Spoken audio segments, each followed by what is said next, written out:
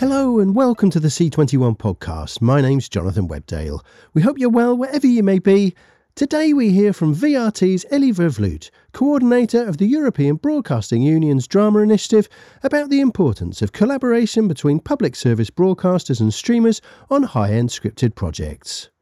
And from Wildside's Mario Giannani and The Apartment's Lorenzo Mieli about the two Fremantle-owned Italian Prodco strategies, the virtues of risk-taking and significance of development.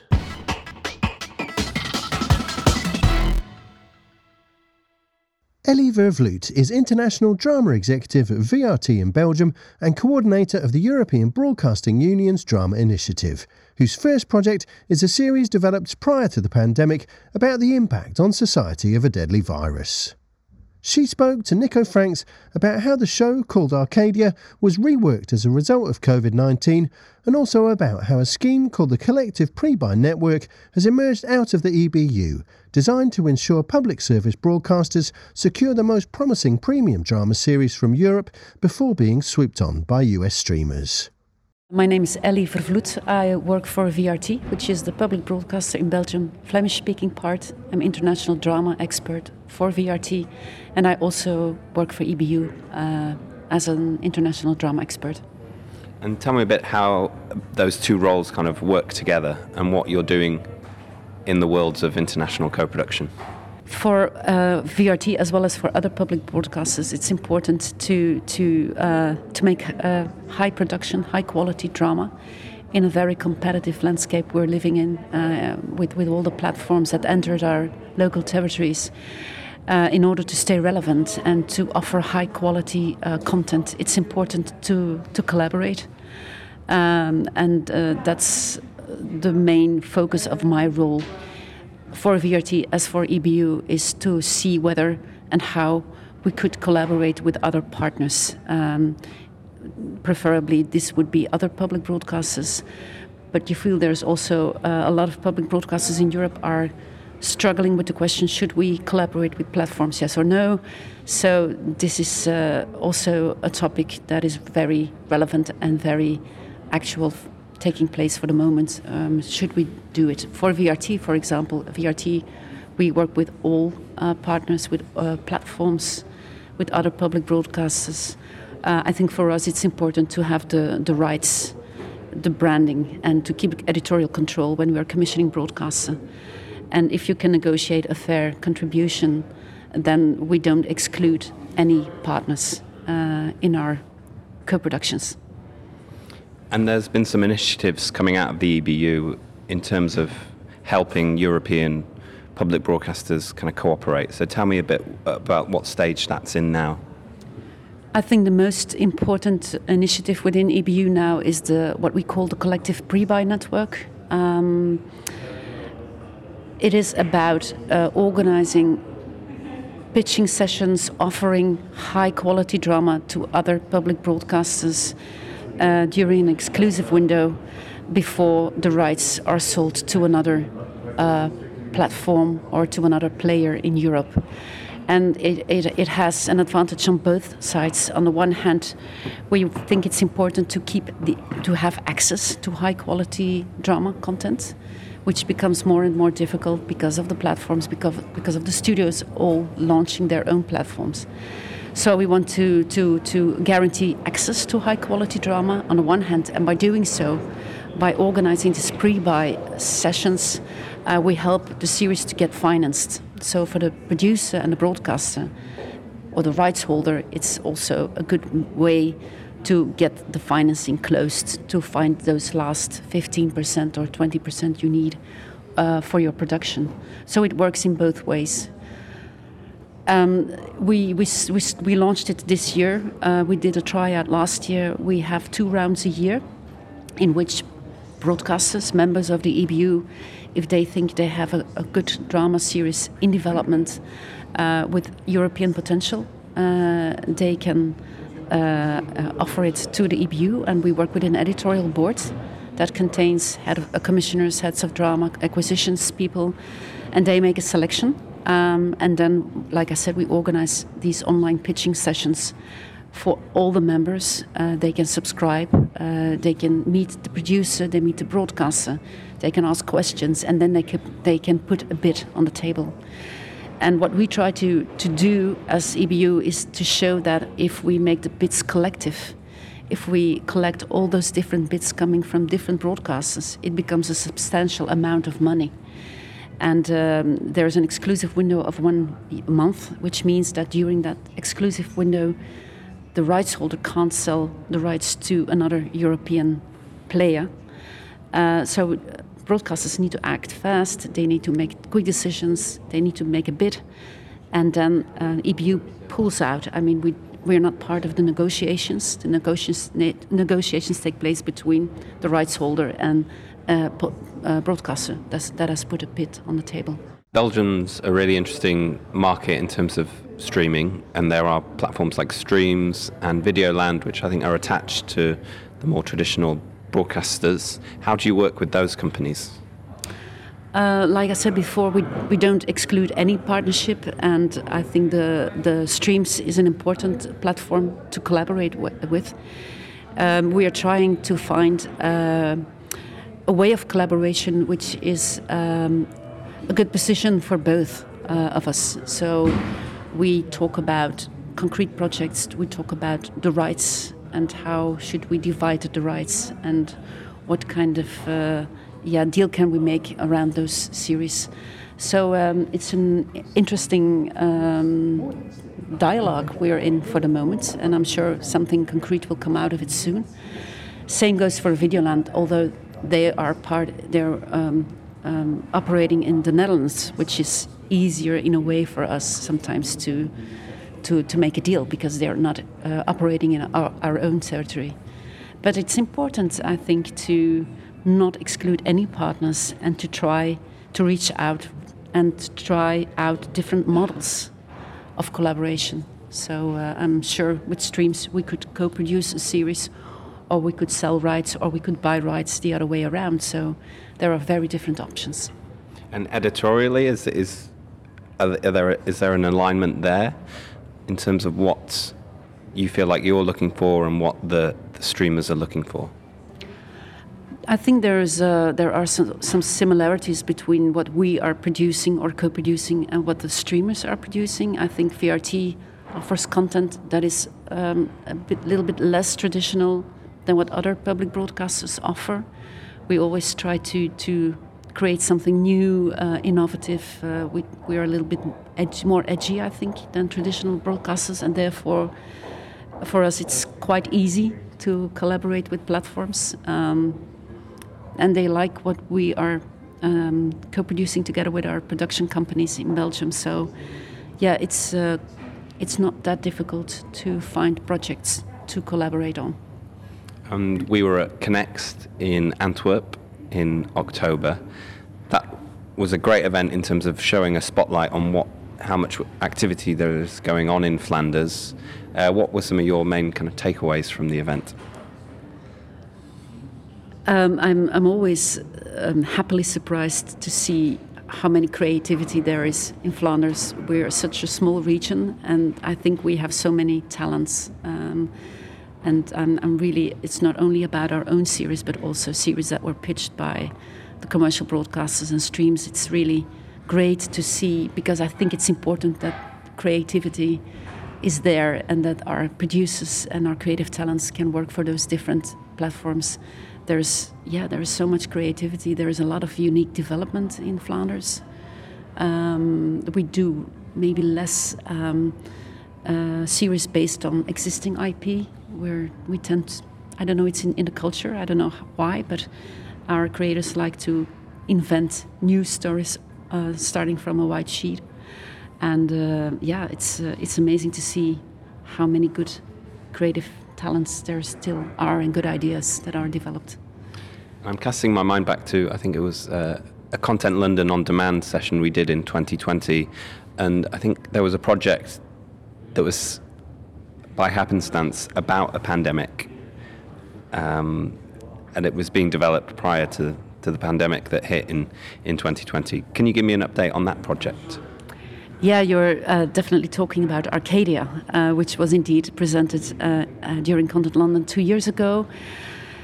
It's great. I mean, we are now in post-production. The series looks great. It's a near fiction series that it takes place in the near future. It's like a dystopian family drama. And like you said, it was developed before Corona hit the world.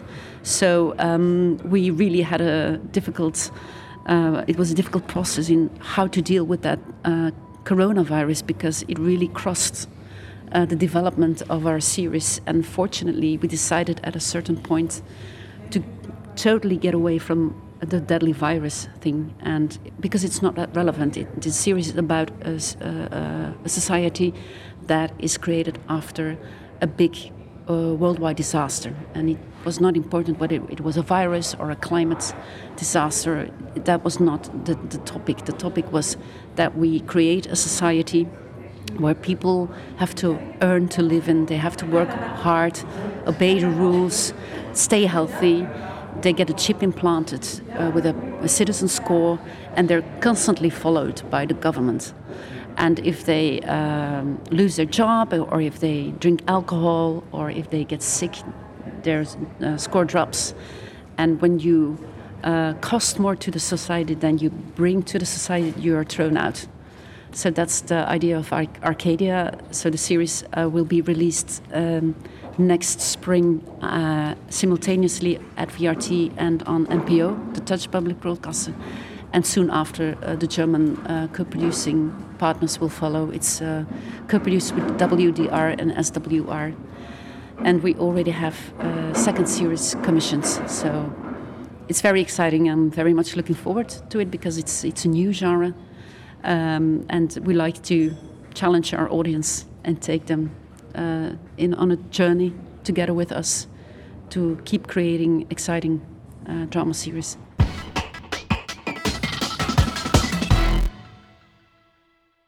Founded in Rome in 2009 by producers Lorenzo Mieli and Mario Giannani, Wildside is among Italy's foremost film and TV production companies, with credits including The Young Pope, a local version of In Treatment, and My Brilliant Friend. Fremantle acquired the business in 2015, with Mieli moving on to establish The Apartment within the company, and Giannani continuing to spearhead Wildside as chief executive. The latter spoke to Michael Pickard about the Prodco's international strategy, approach to co-productions, and upcoming Disney Plus star original series The Good Mothers.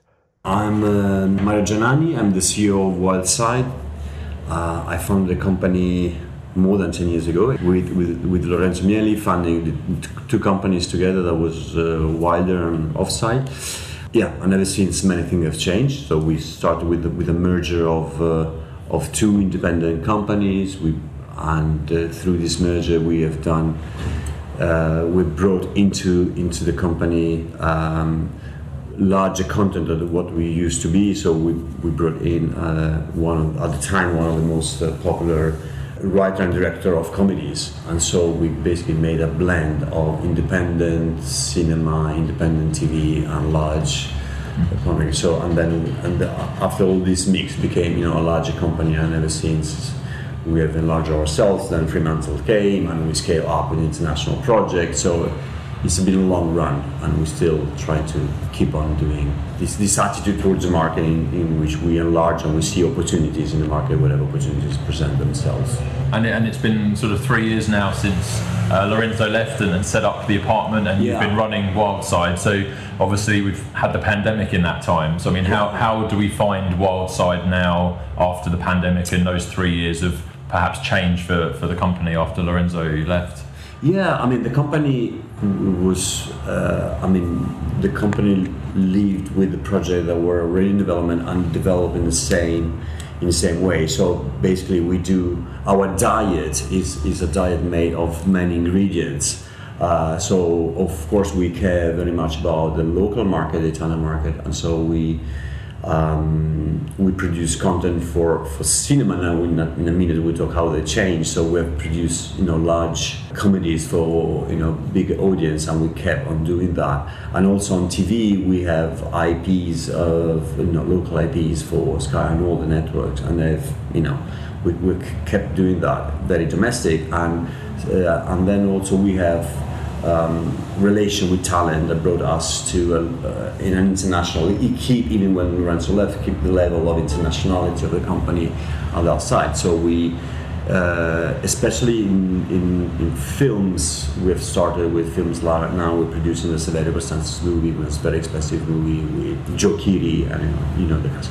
And now we're developing Limonov. Finally came into this fantastic feature movie. And then we've done, with Felix Vengurening, we work on an Italian film. So we kept our international ambition, and we're developing, 4 very ambitious TV series. So I think Wildside keeps being blending and mixing very domestic and very international stuff at the same time. I think we want to be prepared in a market that changes every time. So we don't want only to concentrate on the high end. We need to have more variation, because we're a large company, and I think also we have to sit on the space in the local market and domestic market that we cannot leave. So I don't think even when overall the fact that the apartment was created, overall the presence of Fremantle in Italy has increased rather than being reduced. So we didn't divide 4 into 2, but I think we have done more than that. Mm-hmm. And that was the mission. So once I was left with what we had, and we had all the apartment stuff. So I think strategic-wise was very smart. Great. And we were just talking a minute ago about the struggling film business and people perhaps aren't going back to the cinema after the pandemic. How do you see the television industry on the other side? Is that profiting maybe from cinema's that decline? During the pandemic we saw huge growth on our TV consumption, and we were all thinking what we'll be losing into the theater consumption will regain. I don't know. I think also having put so much product into the platform has changed a little bit. Also the consumption of the platform. So if I have to judge how the commissioning has changed, I understand that platforms now are more interested generally in domestic, first of all. Product, and also they're ambitious of not to be only different or better, but I think they want to have a larger audience, like we used to be more commercial TV. Of course, the standards are always very high, but still, if I have to judge, for example, there is a high request for comedies that was not in the past, stars, before there was ambition of creating, a alternative star system. I don't think this is the case now. They want to take, and so I think in terms of profitability, we shall see, because the crisis now is for everybody. All this. Great new subscribers, increase of subscribers during the pandemic now has been flat a little bit, the curve, and also this what will mean in terms of investment. Maybe some of them will put advertisement on it, and that will change the commissioning. Maybe yes. So I think it's a period in which there's a lot of work. We don't know how our profitability can work out also on TV, because I think everybody is more cautious about cost, about spending, about because when you don't have a growth even in subscribers, I think you try to be reasonable or stabilize, and so I think we're facing that phase. But also there is still a space for high-end product. I think the TV always looks for high-end, very expensive and very ambitious project, and this is a market where we should always be playing in. They're more rare than in the past, so we need to be more carefully. And maybe they rely on more safe IPs than in the previous time. They like to. And if you see projects like sometimes are already originated from already known IPs, or IPs who have a recognizability. Or talkability immediately larger than in the past. This is what has slightly changed. Definitely. And so where's your current strategy heading then? What kind of shows are you making at the moment and looking to make going forward? Yeah, we're making, for example, we're making in TV. We're making large part of I would say local domestic shows, quite high-end, ambitious but domestic shows, and we have 3 very high-end. So we don't have kind of middle range. So we're very much we sit on the ground of domestic shows that can have an ambitious. It depends on who we're working with. We transform it into TV, a famous larger comedy we have done in cinema, we've done in TV because it's very highly requested, and so we would like to be the first one who do a very successful for platforms high-end comedy that hasn't been done until now. Then we have other because I should talk about titles, but we're working with the big stars in Italy and to make sure that this domestic product have success. I would say they're much safer product than in the past, with the lowest risk, but at the same time I understand that there is a likability, a much easier likability to approach, and so we play safe because I think we have to remain a solid company as much as possible. But we are risk taking in films and high-end TV, and we still do that. And we have a couple of properties that travels are already selling very well, and we're happy. So it's very much these 2 levels that they do combine together. And when you will see, in terms of when you will see Hours Late, you will fully understand what that means. We use cinema because cinema, as I was saying before we're producing a lot of comedies, domestic movies, because cinema was highly rewardable, so profitability was very high. Now profitability is less, so we move from doing a domestic cinema. We're using the cinema to our cinema skills to connection to produce more ambitious feature films.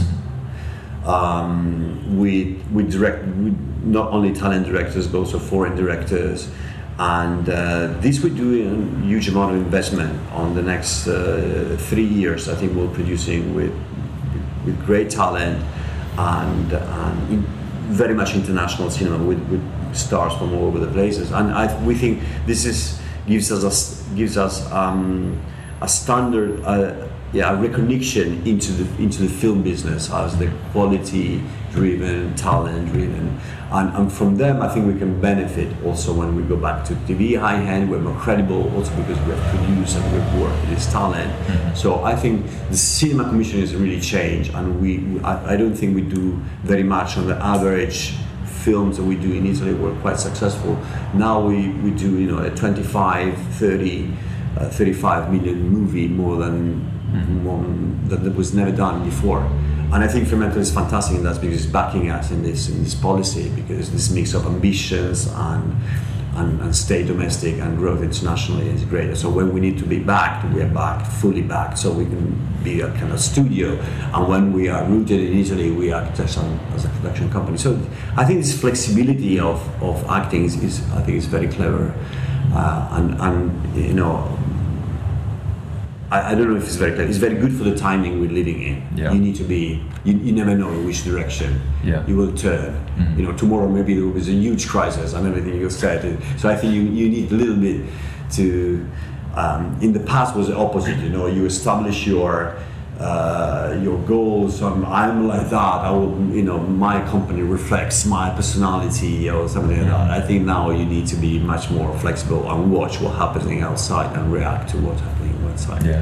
A little less what is your taste or what your and being part of a group like Fremantle just gives you that backing when budgets are tighter and risk taking is down. Exactly. For example, a few years ago nobody was talking about feature films anymore, and then the pandemic, and everybody was talking about serious, but we found there was a space, of course, also because big talent didn't want to get into from back to a series, so they wanted to do a feature film. So and Fremantle was very was very generous with us, because we were proposing to invest in movies in that time of period that was not obvious, and they understood there was a market that was getting a little free because other partners were scared, and so the opportunity to take on talent that were left a little bit alone and invest on them and producing with them. And I think they've done it very quickly. I mean, that's incredible how a big company like Fremantle reacts to you quickly. You propose and they say yes or no. You don't lie for a month, because timing is the issue in our business. Either you do it today or you never do it.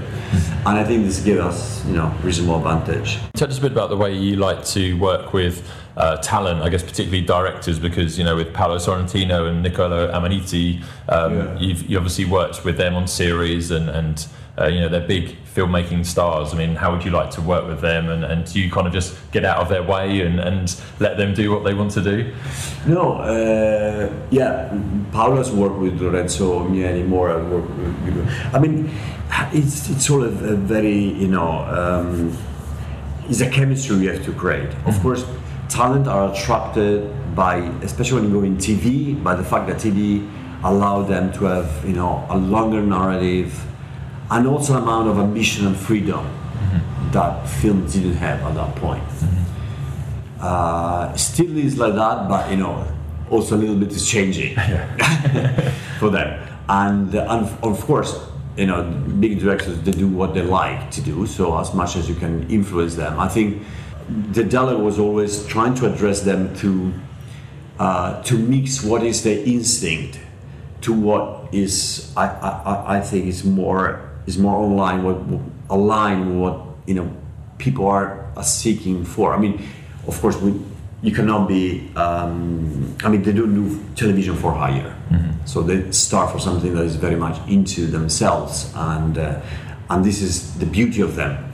But at the same time, I think everybody is conscious that success is a combination of quality, but also being contemporary to the public. So I don't think sometimes you need to be easy or cheesy, but you always need to be contemporary. And I think the dialogue is what you're creating contemporary or not. Because if it's contemporary, in some ways it will resound.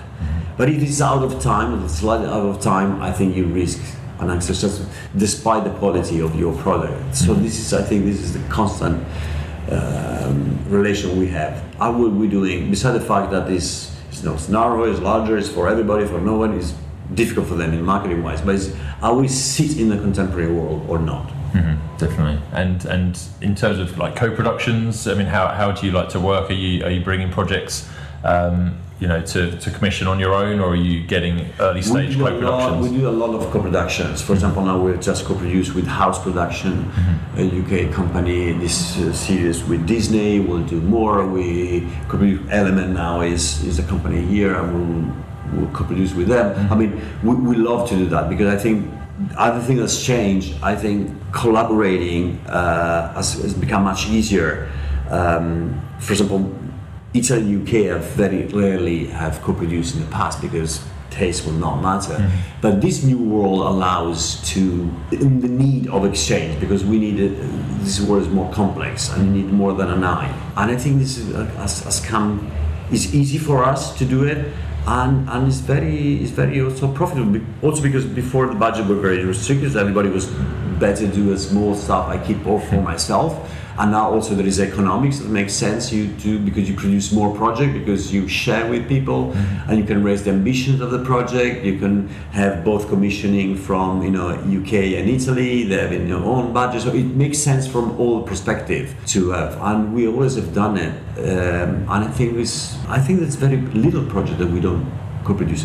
And we sometimes use, for example, one or two Italian smaller production company to attract for first-time directors for things we don't have time anymore to do it, but we need to do it because we need to raise a new generation of directors.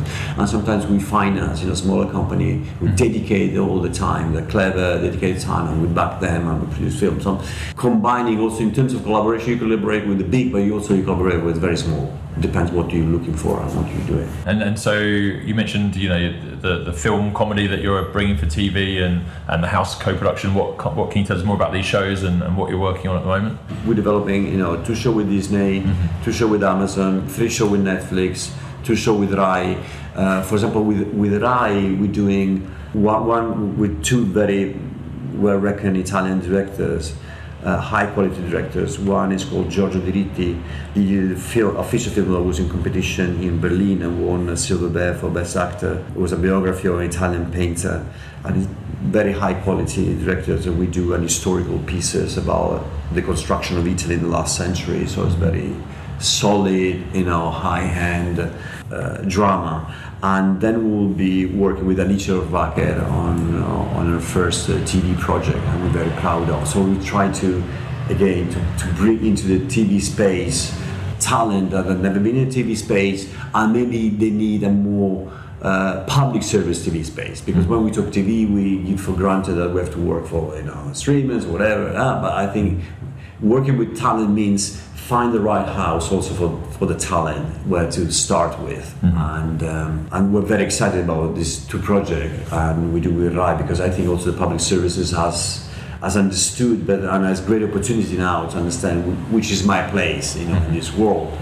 and differentiate a little bit. In the beginning was a little panic, should I follow them, should I not follow them, should I stay? And now I think they got it, what they should do. And I think also for talent is reassuring to have an alternative for platforms, and to have something that's stable, a stage that talks always to a larger audience, even though it's shrinking, the audience still is very consistent. And if I may, also how much audience you're making, why streamers, you hardly know your data, so quite difficult to understand, how it works. and this is, for example, has been a problem when the film directors, very popular film directors, got into platform with their feature films. They used to have, the box office every day, so they could calculate it. And in TV, they didn't have. So how was my comedy in Amazon? They're getting crazy for that, because they have no relation with the reaction with the public. And so I think that certain directors still need that kind of contact with the result.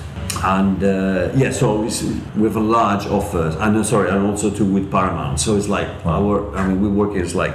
And we have in a slate are 12 feature films, 12 feature films and 12 TV series in our slate. This is a combined slate of the next 2 years. So it's like it's a lot of going on, and we work with everybody. So again, here it's been. How has just the Italian landscape been changed by the streamers? You're working a lot with them, but then continuing that relationship with Rai. So how do you balance, the projects or the broadcasters? Because again, you can feel what in terms of talent.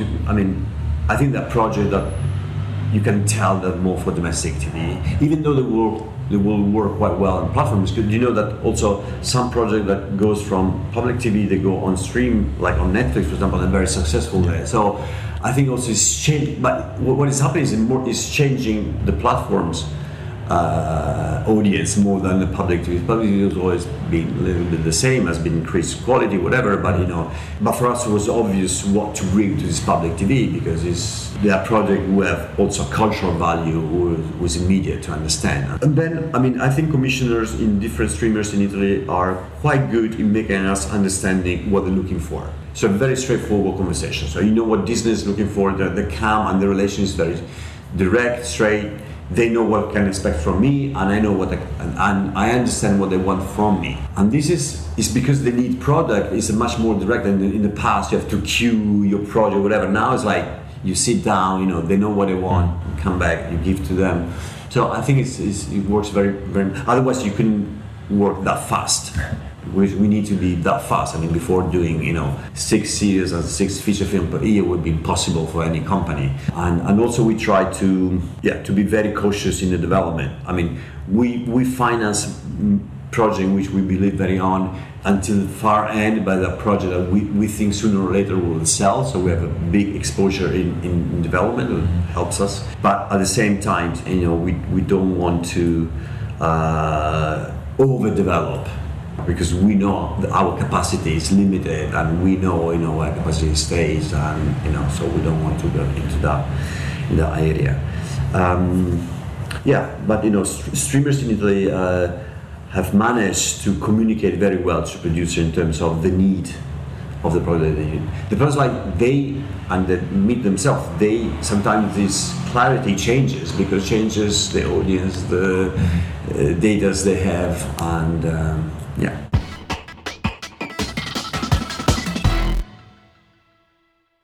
Lorenzo Mieli became part of the Fremantle management team in 2015 when the company acquired the Italian production outfit Wildside, which he co-founded with Mario Giannani 6 years earlier.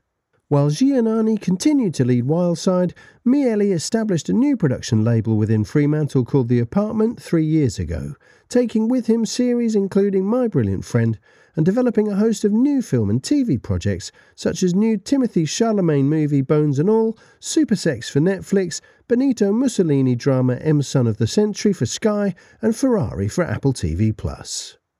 Mieli spoke to Michael Pickard about these projects, the virtues of risk-taking, the importance of development, and why too much production creates an unstable ecosystem. It's been sort of 3 years with The Apartment, and you've had to navigate the pandemic and everything with sort of came with that. So how has it been sort of the last few years? You know, listen, I started up The Apartment early days of 2020, so I can say that I've never choose a more appropriate name for a company, because since then I've been staying in my apartment essentially for 2 years.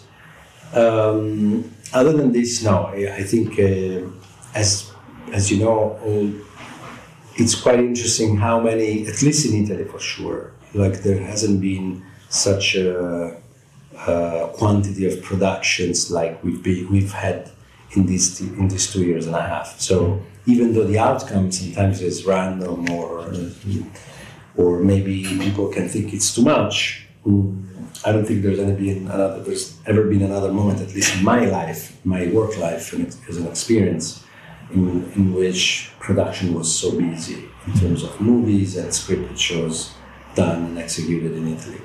Yeah. So in my company, we focused the first couple of years mostly on development. We've done important productions like The End of God, Paolo Sorrentino's movie, this year, Bones and All. We've done quite successful shows. My Brilliant Friend, shows that I was previously doing with Wildside. I brought the show with me in this new company. So we've done a lot of stuff. But essentially what I wanted to do was developing, how can I say, I spent the years before trying to do more and more and more, if not all, big international TV series and movies. And what I did when I started the company, and the reason why I asked Fremantle to back me up in this company was I want to invest a lot of time and also money in developing big projects. That's what I've done, and now we're starting to see the results, because most of the shows and of the movies that I've been developing now are currently in pre-production and in production, like Super Sex, the one we're doing for Netflix about the life of Rocco Siffredi, and about Mussolini for Sky, with Sky and Pathé, Ferrari that has been announced for Apple. So these are things that I've been working on. And the core business of my company is developing projects to an extent, creatively and production-wise, to an extent where we take all the risk of development, we go outside to the market and try to find home for these projects, networks, streamers, studios, when they're ready to be understood, at least for what they are. So we take the risk of potentially also having them know, but at least we feel that us as producers, together, most importantly with filmmakers and writers, we really control the creative of the projects we do. And so that when you bring them outside, they can, the market can easily tell you, I like it or not. We're not promising sort of future thing. We're not going there with an idea, we're going there with a real thing. So that's what I've been doing, and so far it has been very satisfying, creatively. It's really the work that I love to do, development and also strategic attitude towards network streamers and studios. So going there with projects that I really think, because I know them so well, that they can fit their slate or their needs. And so, this is what I've done. Yeah, and I mean, with that emphasis on development, I mean, do you think development is kind of often overlooked, perhaps, just for the race to get a green light and get something made? Is development sort of left behind? I think no. I think usually when you are in a process of developing with studios and streamers and networks, the risk is to have too many discussions before the thing really exists. Mm-hmm. And so that's why I think, and so to lose a lot of time, sometimes find yourself in a position of feeling too many concerns about something that has not even been written yet. Because I think it's a good and right and fair position from a network or a studio or a streamer to have concerns, thinking of their targets, their audience, their investors.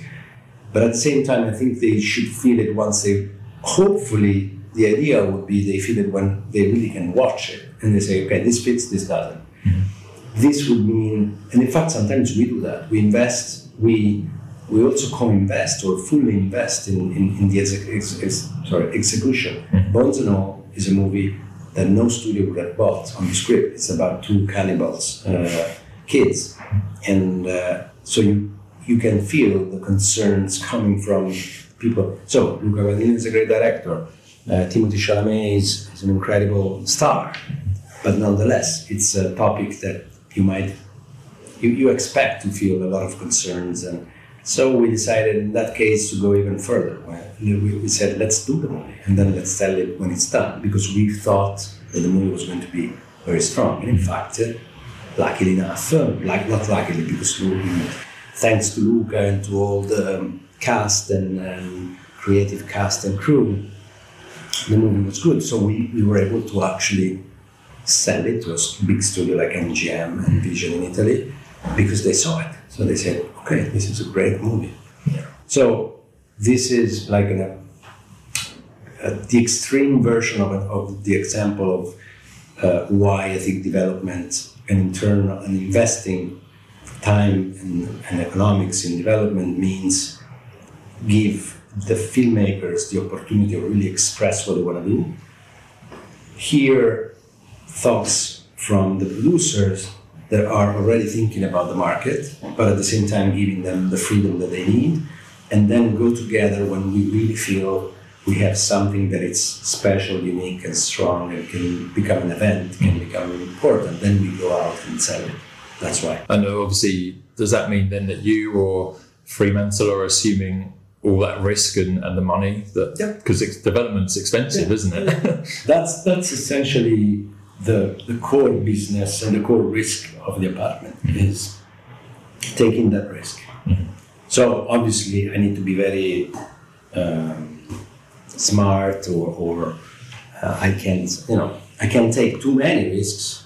But I want to take risks because I think the problem with the films and TV series is that when they don't take risks, they don't stand out. So you wanna create something that takes risks, and but then in a good sense, because when you risk, the outcome can be really, in this moment we have I don't know how many thousands of shows per year, only in Italy like 300 movies per year. I don't know how many are seen by people. So the problem is to create something that really stands out and say it's unavoidable, it's undeniable, you need to see it, you need to watch it. It's hard to make something like that. And obviously, in order to get there, you need to take risks. Otherwise, if you do an average thing that doesn't make anyone concerned, then probably no one is going to be attracted by it. Mm-hmm. So yes, the short answer to your question is yes, we're taking risk in investing. And how does that strategy then inform the way you work with directors and your creative partners? You mentioned Luca and Paolo Sorrentino you've worked with on the Popes series. What's that relationship like, and what kind of discussions are you having about next projects and whether you will back them or not, perhaps? I do this job because I love filmmakers. That's the real reason why I do. More than when I started, I thought the reason why I was doing this job is because I loved movies and TV series, and that is the beginning of it. But then working, I understood that what I really enjoy and what I really love and where I am trying to get better and better as my career, let's say my evolution, is to be a good partner for filmmakers, good production partner. So on the creative side, create a conversation that they can trust me and they feel they're understood and I can be understood by them. And I would say also on the production side, because with filmmakers like Paolo, it became more and more. The movie that we've done, The End of God, was produced by me and him, because I do recognize that that we really share the process. So I don't want to.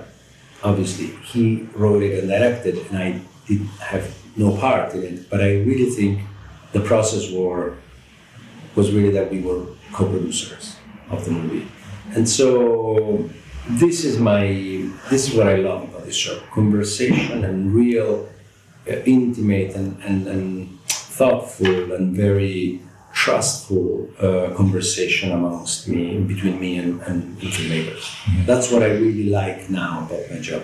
Yeah. So for me, it's very important to have this relationship with filmmakers and together with them, choosing the best next project rather than picking up a good project without knowing the filmmaker. So I'm trying to establish a manageable amount of relationships with filmmakers that I trust, that I love, that I can manage, that I can give them what they need, and keep working in this way. When you have a project that you want to take out to the market, I mean, how are you working with potential production partners and packaging projects with talent? Completely depends on each project. That's very different. I try to, because of what I was saying before, I try to bring projects to the market when they're as much packaged as you said as possible. Always because I want to give my future partners, so the buyers, that's the real feeling of what we have, what we're proposing. And to get there, I did everything that was needed by the filmmaker project rather than me as a producer. So many times I started co-production, and I do a lot of co-production. I love to be a producer, and I would love to be considered a great co-producer rather than a great producer, because My Brilliant Friend was made with my friend and partner Domenico Procacci, and we shared our process. He had the rights of it. In another case, Rocco Super Sex is a project that I developed. I had the property, the rights, and all the material of the development. But then I wanted to share with another producer-director, Matteo Rovere, and so I shared it with him because I really trust him, and I think he would have been perfect for the job. So depends. Agencies, other producers, co-producers, talent producers, whatever is best for the project. And I mean, just in Italy or when you're looking internationally, what are some of the challenges that you're sort of facing at the moment? Is it rising costs or lack of money for building those budgets? What are some of the challenges you're facing? Currently, I would say a few things. In Italy, what I feel is the real risk is that I don't understand who are we producing all these movies and shows for. So there is, I would say, even too much production on one hand. On the other hand, in general, obviously, no one has a clear idea in this moment of the ecosystem. How will it be in few years from now between theatrical, streamers, networks, devices? So what's the best way to approach the distribution of a project? Mm-hmm. So this is something that I feel is really, it's not a risk, it's something where all the questions are going. And I think when a big change like this is happening, because a few years ago everybody would have said, okay, now streamers are going to be the most important piece of it, and then the rest is going to take, is going to follow. It's not exactly going to be like that. So streamers are very important, are super big, but we've seen that their model is not exactly the initial model they had, like we own the whole thing and we're going to own it for the rest of the time and in every space possible. Is not going to be the only model. So I think it's interesting to understand, and for a producer, in order to be very useful for directors, is try to anticipate new things in this landscape. I always love to be pioneer in trying a new way of distribution, because I think distribution impacts a lot the essence of what you do. So I like to displace filmmakers that have only done movies and try to make them do for the first time TV series. I've done it many times. But at the same time, I love to do TV series in ways in which they haven't been done before. So probably with the Astronaut is a good case. This show, first of all, Marco Bellocchio, 83, never did a TV series before. He's done it, it's great.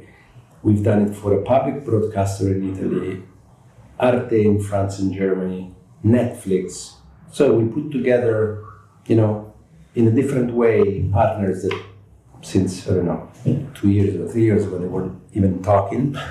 So I think this thing is something that I wouldn't say it's a problem, but definitely it's not clear. Mm-hmm. And we as producer, the most important part of our job is not to never to really rely on what the distribution system says, but being propositive in new ways of using the landscape as it's changed. Since I began my work, it's completely different work. When I began here, there were 2 film distributors in Italy and 2 channels, TV channels. That was it. So now we have hundreds of independent distribution companies and networks, cable networks, streamers, and so the problem is what is best for this filmmaker, what is best for this movie. Let's create a new process. And so, in 3 years, how do you see things sort of shaking out, maybe if things are going to settle down a little bit? For sure, it's not. This is clearly, if you look at the theatrical world, if you look at the streamers world, if you look at the networks, if you look at studios, it's changing. Now everybody's assuming that someone is going to buy someone else, but other than this, which is not really relevant for me, for what I do, and I'm not interested in who owns what. I'm more interested in how the ecosystem will be.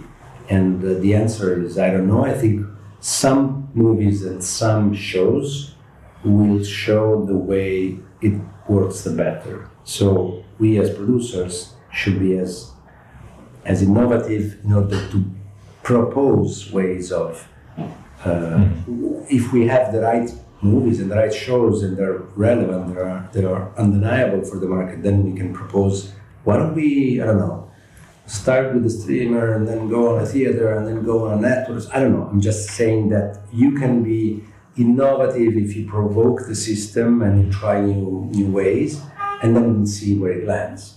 Yeah, it comes back to that risk-taking Yes. kind of element. Yeah. And so where are the opportunities that you're looking to take advantage of? I think a big opportunity definitely now is Europe. I think Europe has been, on one hand, you might think, looking from the streamer's point of view, that Europe is controlled by these big guys coming all from, they're all Americans. So this puts Europe and all non-American countries in a difficult position, because it was never like this before, nor in cinema nor in television, because you were always dealing with national entities, with a strong national identity. Now they're new, they're trying to find their own local identity, while the original identity is very strong and very powerful, so it tends to dominate. So on that side, this is true, but this is like an ask for all non-American countries to to really think about, so what is it that we can do that is relevant internationally, but it's not seen from an American point of view. On the other hand, I think that Europe has always had, and now with a new wave, with a super interesting new wave, and we can easily see this in Italy, a new generation of writers, directors, actors that, because, and this is like the biggest thanks that we have to give to the streamers, they educated immediately from day one the American audience and the British audience to look at Italian shows, Israeli shows, Turkish shows, Spanish shows, and movies. So this brought, again, and documentaries, things that were disappeared in our ecosystem. So I think that if you look at those two things that the streaming revolution has brought, I think that the opportunity is to use and promote as much as we can our directors, our stories, our writers, but thinking globally. For the first time in Italy, I see a lot of filmmakers, a lot of producers, my colleagues and friends, a lot of writers that really started to think, will this work in South America? They weren't used to think like that. That's all for this episode, but you can hear more discussion by tuning in to our C21 FM internet radio station, where you'll find new interviews airing from Monday. The podcast will be back next Friday. In the meantime, stay up to date with all the latest international TV industry news and views by following C21 online, on mobile and social media. My name's Jonathan Webdale. Thanks for listening.